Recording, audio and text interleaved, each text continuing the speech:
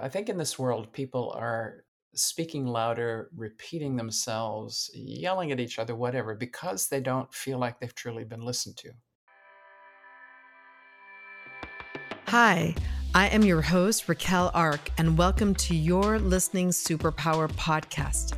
This show opens your mind on ways to transform challenging conversations into opportunities for clarity, connection, and ease at work and at home. Discover how to grow your listening superpower to help you become a more effective communicator. Be inspired by conversations with authors, scientists, and leaders that will help you grow your leadership toolbox with strategies that you can use right away. Let's work smarter and feel better with our listening superpower. Storytelling has captivated humanity since the beginning of time. It has the unique ability to take us to different worlds, evoke emotions, and convey powerful messages. It's also about listening. In this episode of the Listening Superpower podcast, we will explore how the superpowers of storytelling and listening work together like the yin and yang.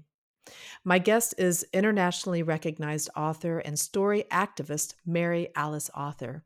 She shares stories that take us on a journey from being hired for jobs to shifting organizational culture and engaging employees in change projects. With more than 25 years of experience, Mary Alice is a process host who builds capacity in people to bring their stories to life. She's a steward of the art of hosting, teaching participatory practice around the world, and she's also the co-creator of the Collective Story Harvest methodology.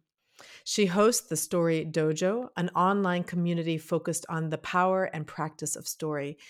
And she's just everywhere. She works with people all around the world, individuals, communities, and organizations.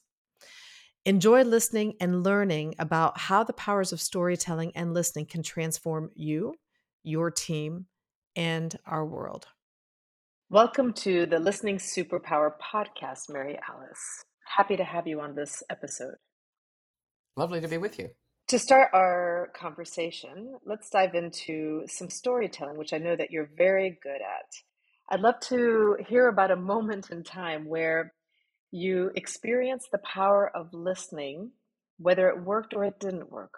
What immediately popped to mind was a moment in my student days. I was part of a student organization, and this organization is based in universities around the world. And it had traineeship exchanges as its major function. And there was a congress every year where all the jobs that this organization had managed to create with companies around the world and all the students who wanted to go somewhere in the world were matched together. That was the International Congress.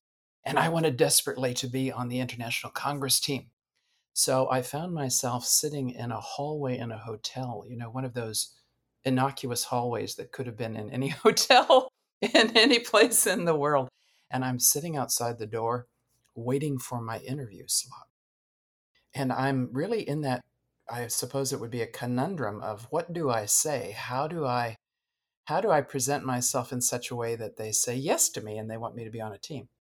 Anyway, I'm sitting there in the hallway and this woman wanders up. I don't think I've ever seen her before. And she wanders up and she kind of looks at me and she sits down next to me and says, "What are you doing?"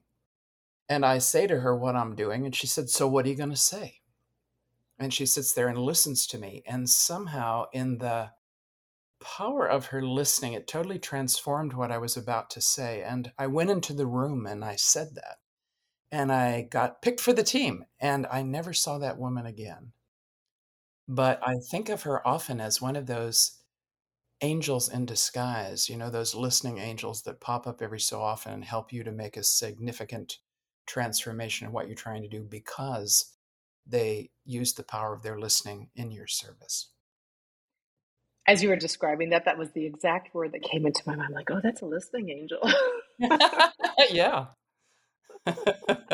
Whoever you are out there, if you hear this, thank you so much.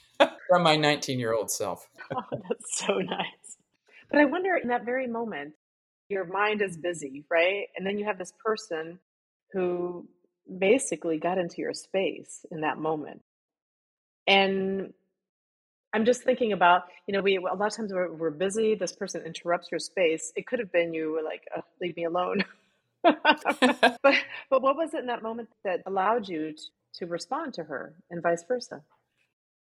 I think I sensed in her this curiosity. And I think that's something that is a key element for anybody who wants to think about listening.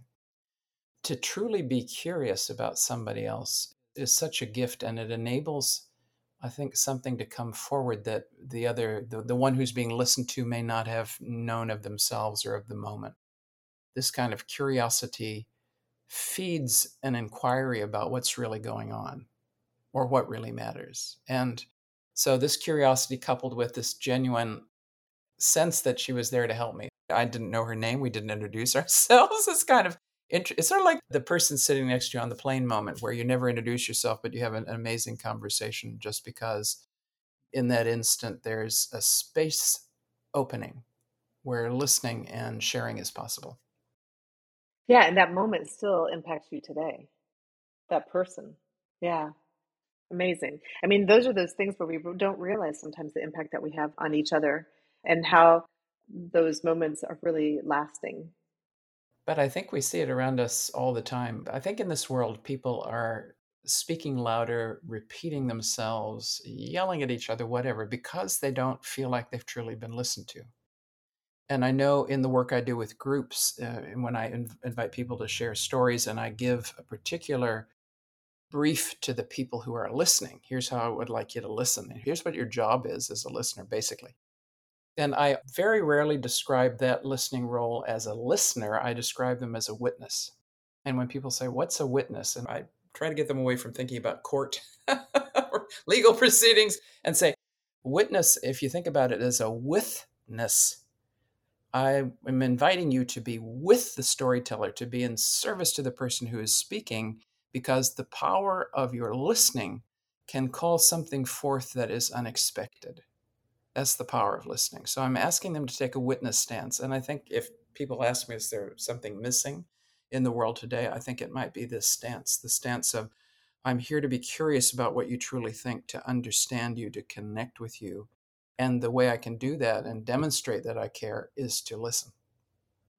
I know that you are, I mean, where you're really well known in your world because your name pops up all the time. And I know that you've had a large impact on a lot of people. And this is in the storytelling world. So we're talking here, Mhm. right? Storytelling. Yeah, And yeah. yet, and yet what you just described is, the listening person who is witnessing, which shows that, there's a lot of emphasis on storytelling, but at the same time, without the listeners, there's nothing in the story, right?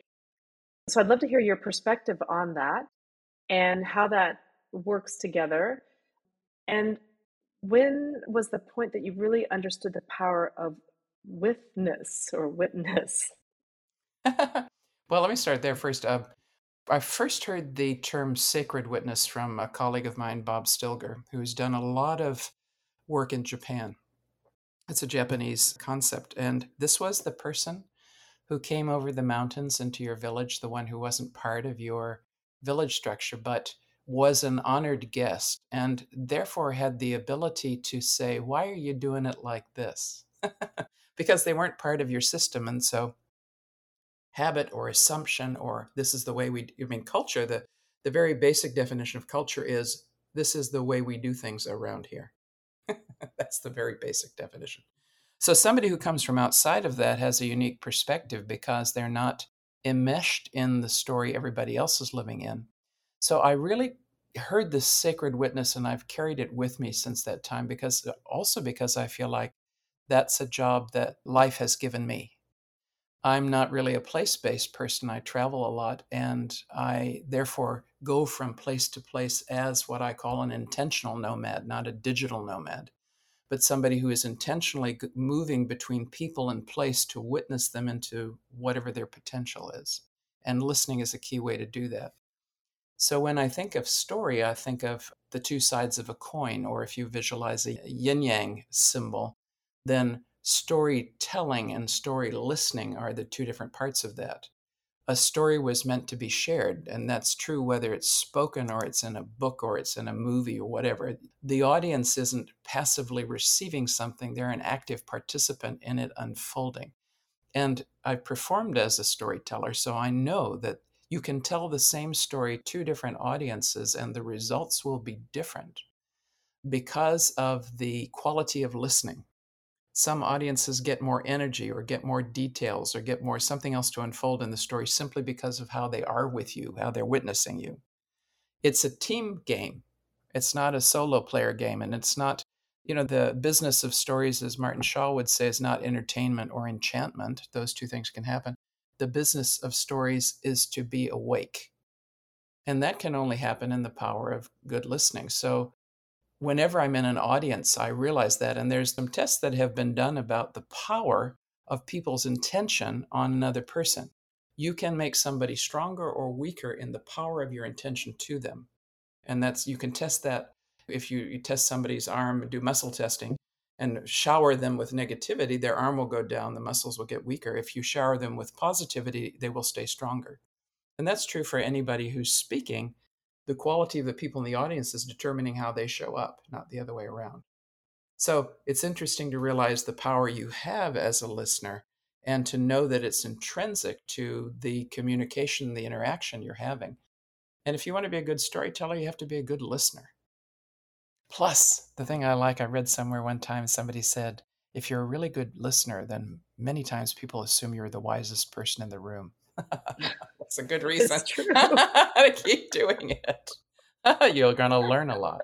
I know often we want to say so much so we're perceived that way, and then it actually has the opposite effect sometimes. Yeah. I want to go back to a phrase that you used just a moment ago. You said lots of really interesting things altogether, but this interaction between a storyteller and listener is what happens is that we're awake, that we're actually waking each other up. It's not just about sending information and not about receiving whatever's being told. It's about being awake.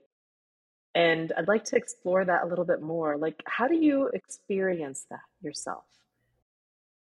Well, I mean, the first thing to know is that storytelling is a human superpower. And I think we developed it because it's a shortcut method for having us to understand how to survive.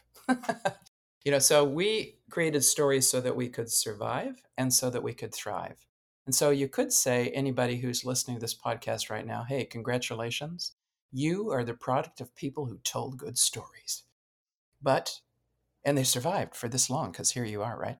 But you could also say, and I haven't ever thought about it like that until this moment, you are also the product of people who knew how to listen. Because if they didn't, and they didn't carry those stories with them, and they knew how to survive and they knew how to thrive, then you wouldn't be here today either. So somewhere in your past, your people listened and paid attention and were awake so that they could stay alive. And here you are. So there's something really interesting in this wakefulness. But I think stories, I often say there are no innocent stories, there are innocent storytellers. So every story is meant to do something. It's meant to have you share my feeling or help me understand something or help me work through something, or it's to help you understand how you need to be with us, or I need you to participate as a listener in order for us to have the ability to survive and thrive together. And I think we're seeing in our society right now the fundamental breakdown of listening as a societal practice and a kindness in the way that we're treating each other and the way we are really wreaking havoc and violence on each other in so many different ways, some more overt and some very subtle.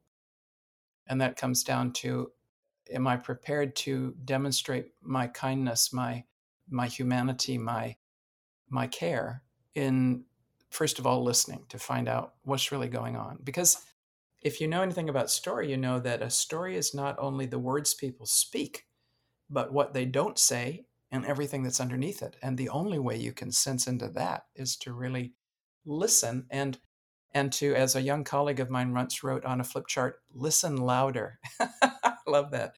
It's almost a full body listening that's required. And so many of us listen in order to go, where's my time to get in the conversation? Or what do they want? Or we're listening from an assumption. as Stephen Covey says, it's to listen to understand. That's what we first need to do. It is a paramount practice. And for anybody who's in any type of system, and I'm talking there about families and communities and organizations, it's a paramount skill, but we don't teach that as a skill. It's a leadership capacity, actually.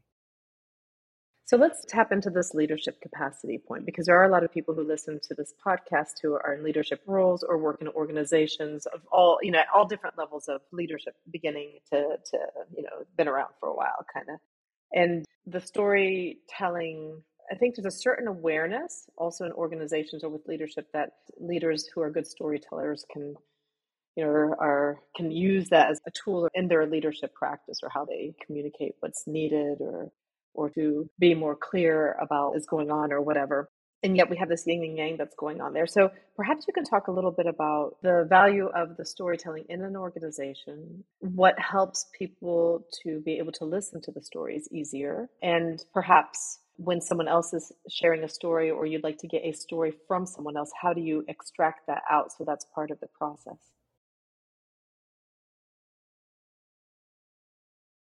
So let me just start how I see that first part of your question. I think there's a predominance right now of people wanting to learn about storytelling as a tool.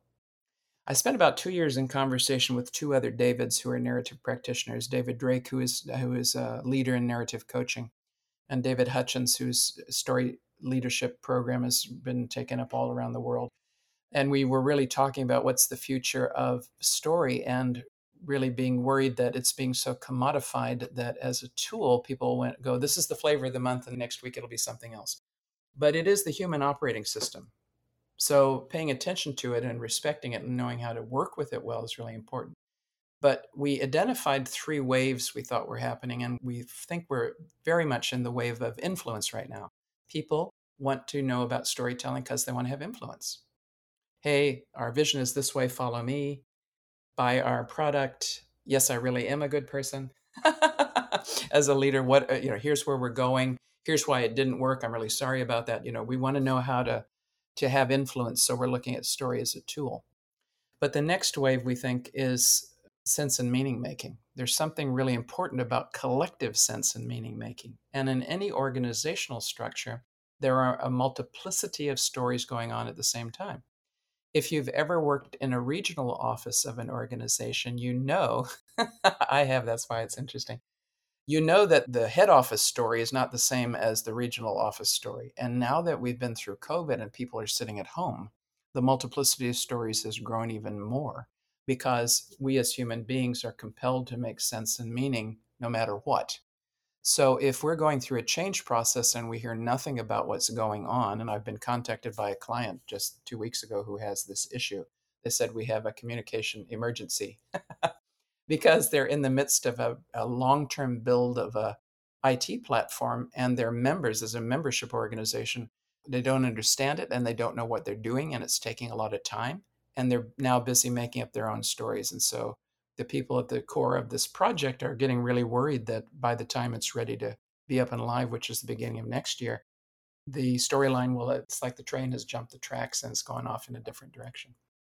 So collective sense and meaning making, how do we work with the stories that are inherently inside of an organization to know what people are steeping in, like a tea bag, and how do we help move those together and hold the story together, not just the leader holding the story? That's the second wave. And the third wave, we think, is healing and holding. That is bringing the fragments back together.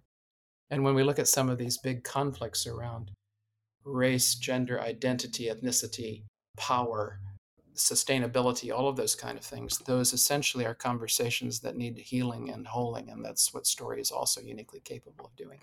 So it's interesting to notice where we are in that spectrum. We're in the wave of influence. I tested this out on LinkedIn, and I wrote a blog post about what we had talked about, the 3 of us. And the first blog on Story for Influence had, I think, 4,000 reads or something. And I was really impressed with my career as a fledgling blogger. And then I wrote the second one about sense and meaning making, and that had 800 people look at it. And I got a bit disappointed. And the healing and holding blog got like 200. And first, I really, as we would say in New Zealand, packed a sad. My internal system was,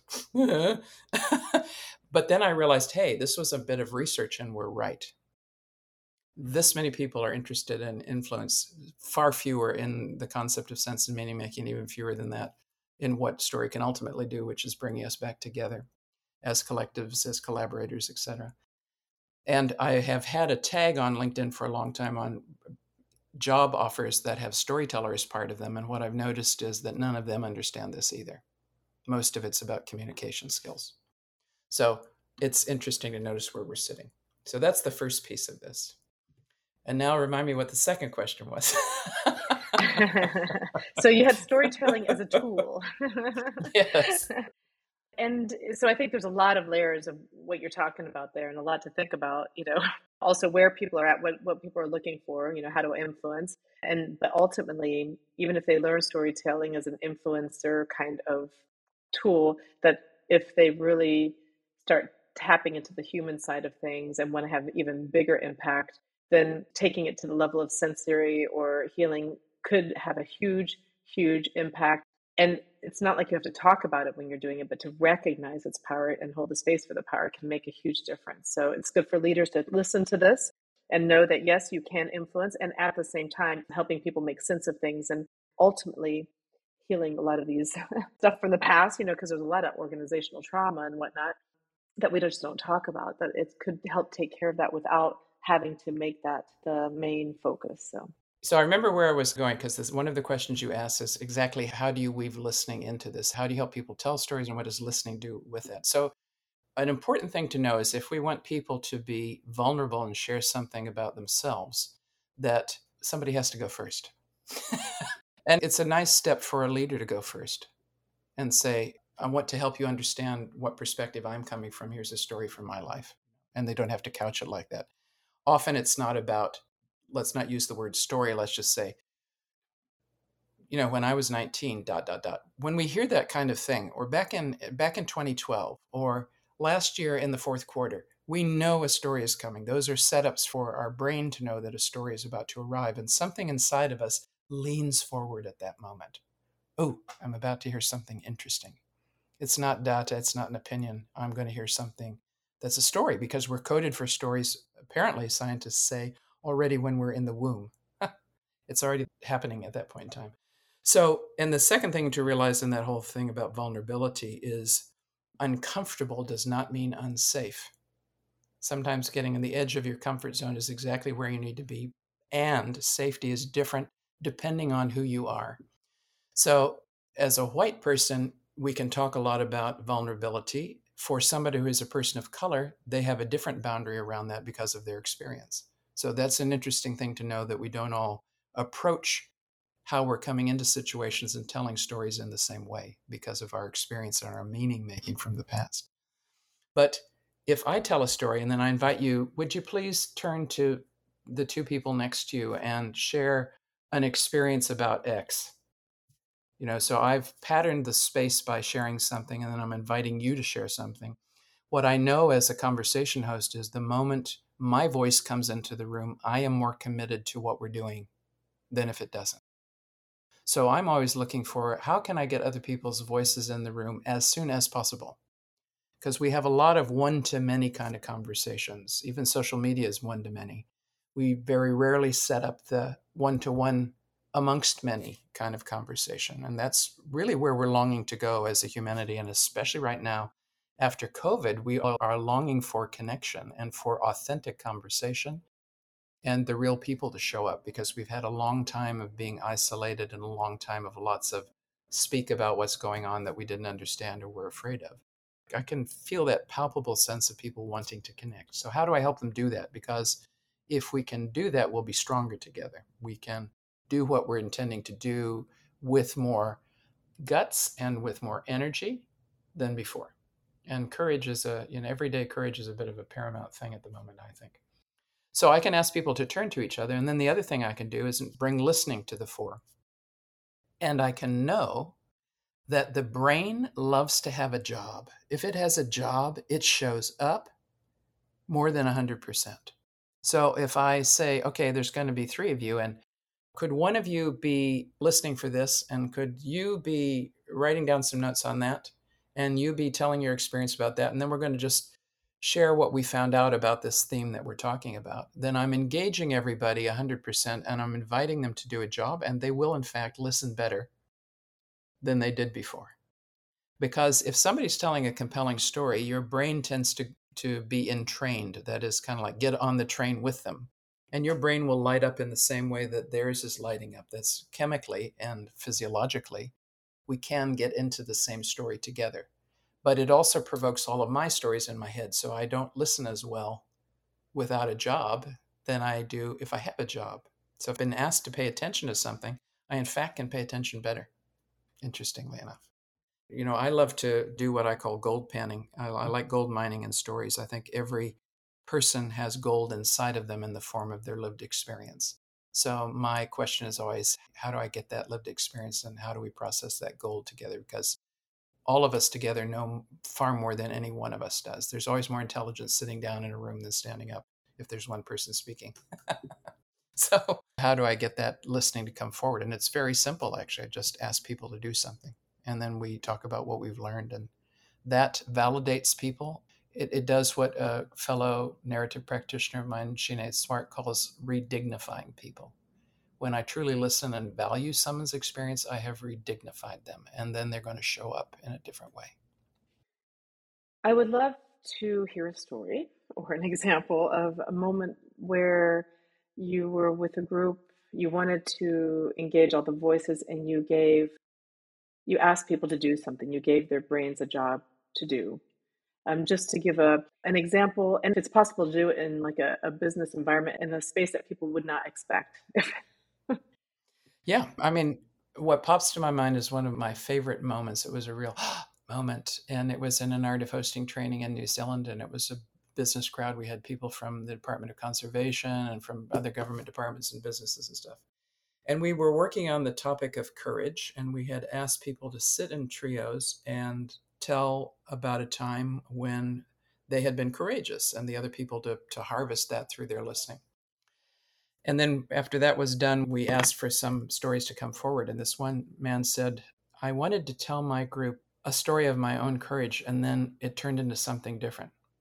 So we were all paying attention at that moment and I was thinking, ooh, somebody has done some good listening here. Let's see what it's about. And he said, I applied for a job as a New Zealander and I moved to the US, and I moved my family to the US in February, and I moved to Colorado in the midst of a snowstorm. Wow, what a time to move to Colorado. And the company was doing some work in the Middle East, and some of their people had been kidnapped in the Middle East. And so they were looking for somebody who didn't have a US passport so that they would be less a victim in this regard. And this guy, after 2 weeks in the job, volunteered to go on this mission. And so he leaves his family at home and he goes on this mission. And in fact, he does get kidnapped. And then they get him back. And so he's telling his group the story from the perspective of his courage. And the listeners listened very carefully to the story. And one of them said to him, I think this is a story also about your wife's courage, because you moved your family to a new country. They didn't know any of the surroundings. They had no community. Then you left them. And then all of this happened. I think this is a moment of your wife's courage. And the man who was telling the story said, it's been 12 years since that happened. And now I need to go home and tell my wife what I found out today. And there were tears in his eyes as he was saying that. So it was a really potent demonstration of the power of listening beneath the surface. And we often, when we're telling stuff, we've packaged it in such a way, we made meaning of it already. So we're kind of like offering this gift. Hey, here's the gift. I've wrapped it up with a red bow. And if you're a really good listener, sometimes you can help people see there's more facets to what you experience than you've made out of it right now. Here's what I'm seeing. So what I tell people when I'm inviting them to listen well is, we can give people themselves back in the power of our listening and help them to see there are many more facets to what they experienced or what they might know than they think. And together we can learn something fundamental. Yeah, that's really important. That's really powerful. It's like, yeah, it's like bringing out the human side of things. You talked about want people craving this human, authentic side, but that we, no matter how much we think we know, we discover something new in that moment. Something of great impact. And at the same time, all people who are there get something really important out of it. It's that fundamental side that makes us who we are as human beings. So it's possible to really reinvigorate your organizational structure or what you're doing through the power of story and listening. So I remember being with one organization where we asked people to tell stories of us at our best in groups of 5, and we had them name those stories with each other, and we put them all up on the wall. So we were surrounded by all the names of all these stories of where we were at our best. And then 5 of them came forward and we heard them. And it was like seeing an organization leap off the page, leap off the vision statement and become, like not 3D, but 5D almost, embodied in these people and their experiences. And everybody had a lift of, oh, this is who we are. And you can do that with vision statements, for example. If you have a vision statement around for too long, it becomes calcified and a bit dead. But if you then look at that statement and you pick a word out of it and you tell a story about that word, you can re-enliven it. So our listening and our storying can reawaken why we decided to say yes to the purpose that we're doing together, or who we decided to be when we stepped in here and what we dreamed of. It can reawaken all of those things.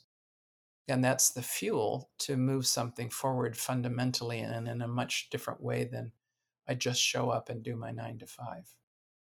I can imagine that doing something like that is not only for the big vision, but you know how companies have their cultural values and whatnot. They have a list of this, but sometimes what is written and what is actually acted upon are there's a gap, a big gap. But the intention behind those values and when they were created, the intention was good, and yet probably through the storytelling you can help close those gaps or to decide if another value is wanted, probably.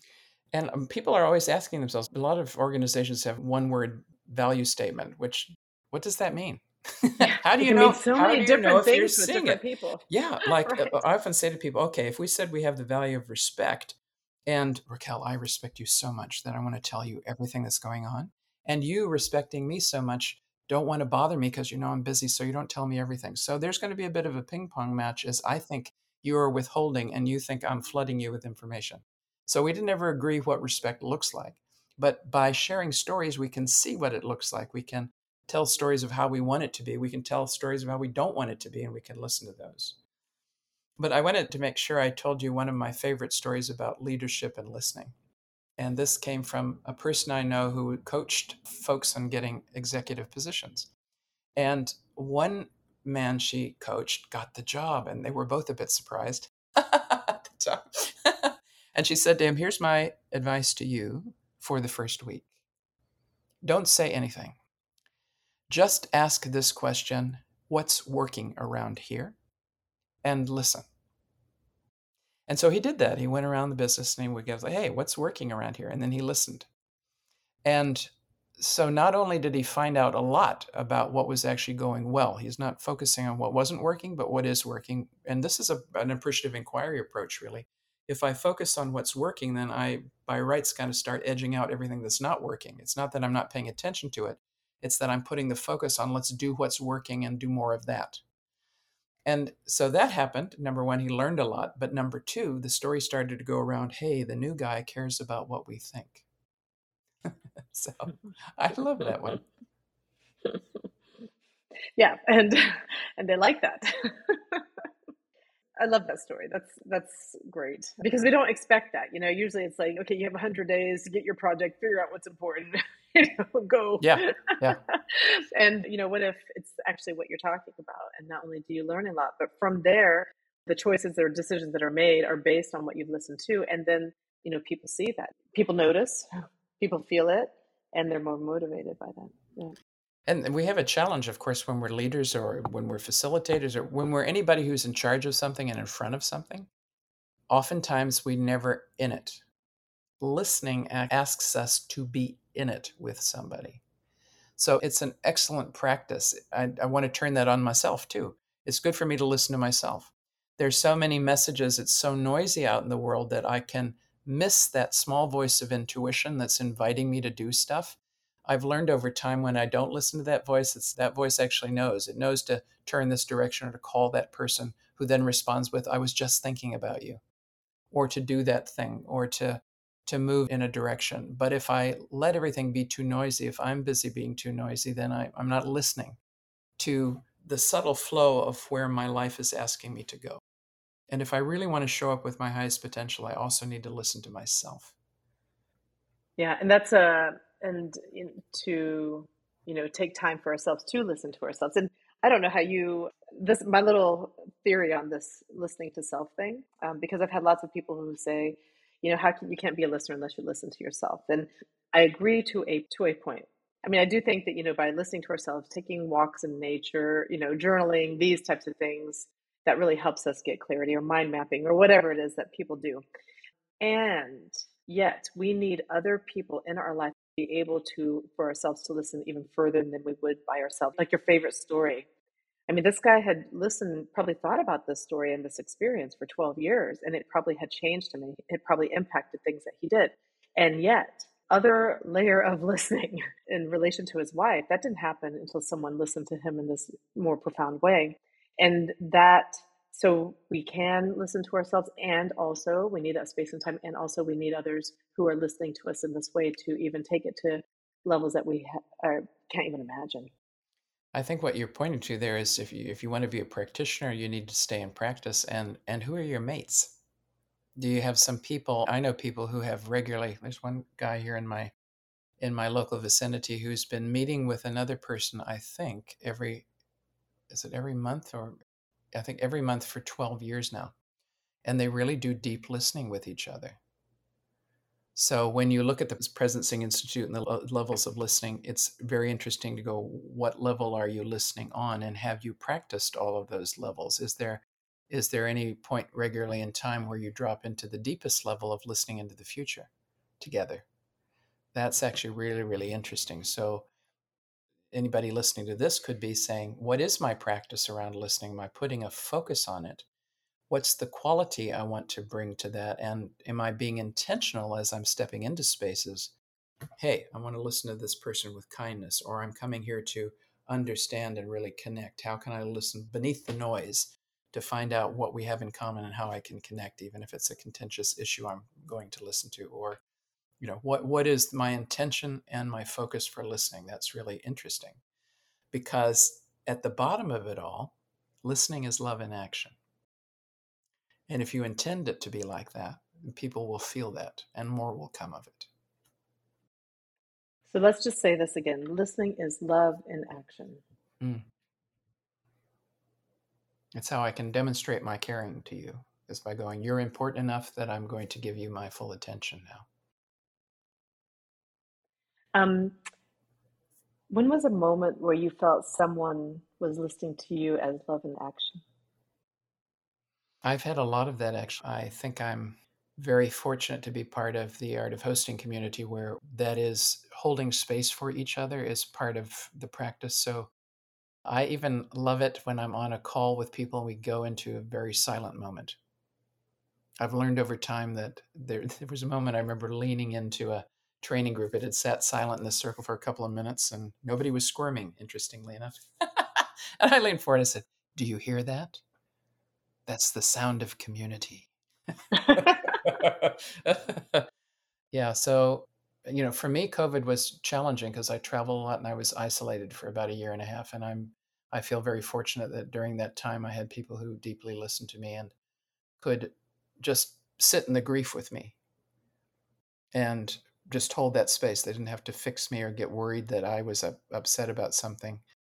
They could just be there with me and listen deeply enough for me to have a space to go, oh, here's the bit that's needing its voice heard.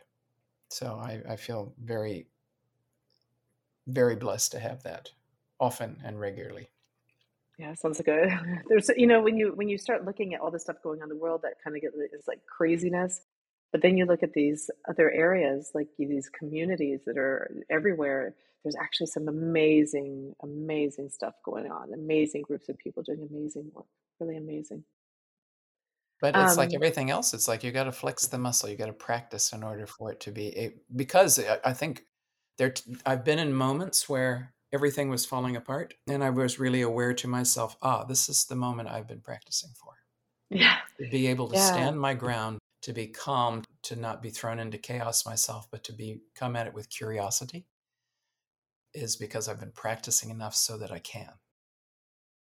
Yeah, so practicing when we are calm and practicing when we're in a good place, that's what carries us through these moments of, I don't know if crisis is the right word, but these moments that may surprise us or we're not quite prepared, but we are. And it might be a moment where we get off kilter, but if we practice, we can, take that breath and reconnect. Yes. Yeah. Yes. Yeah.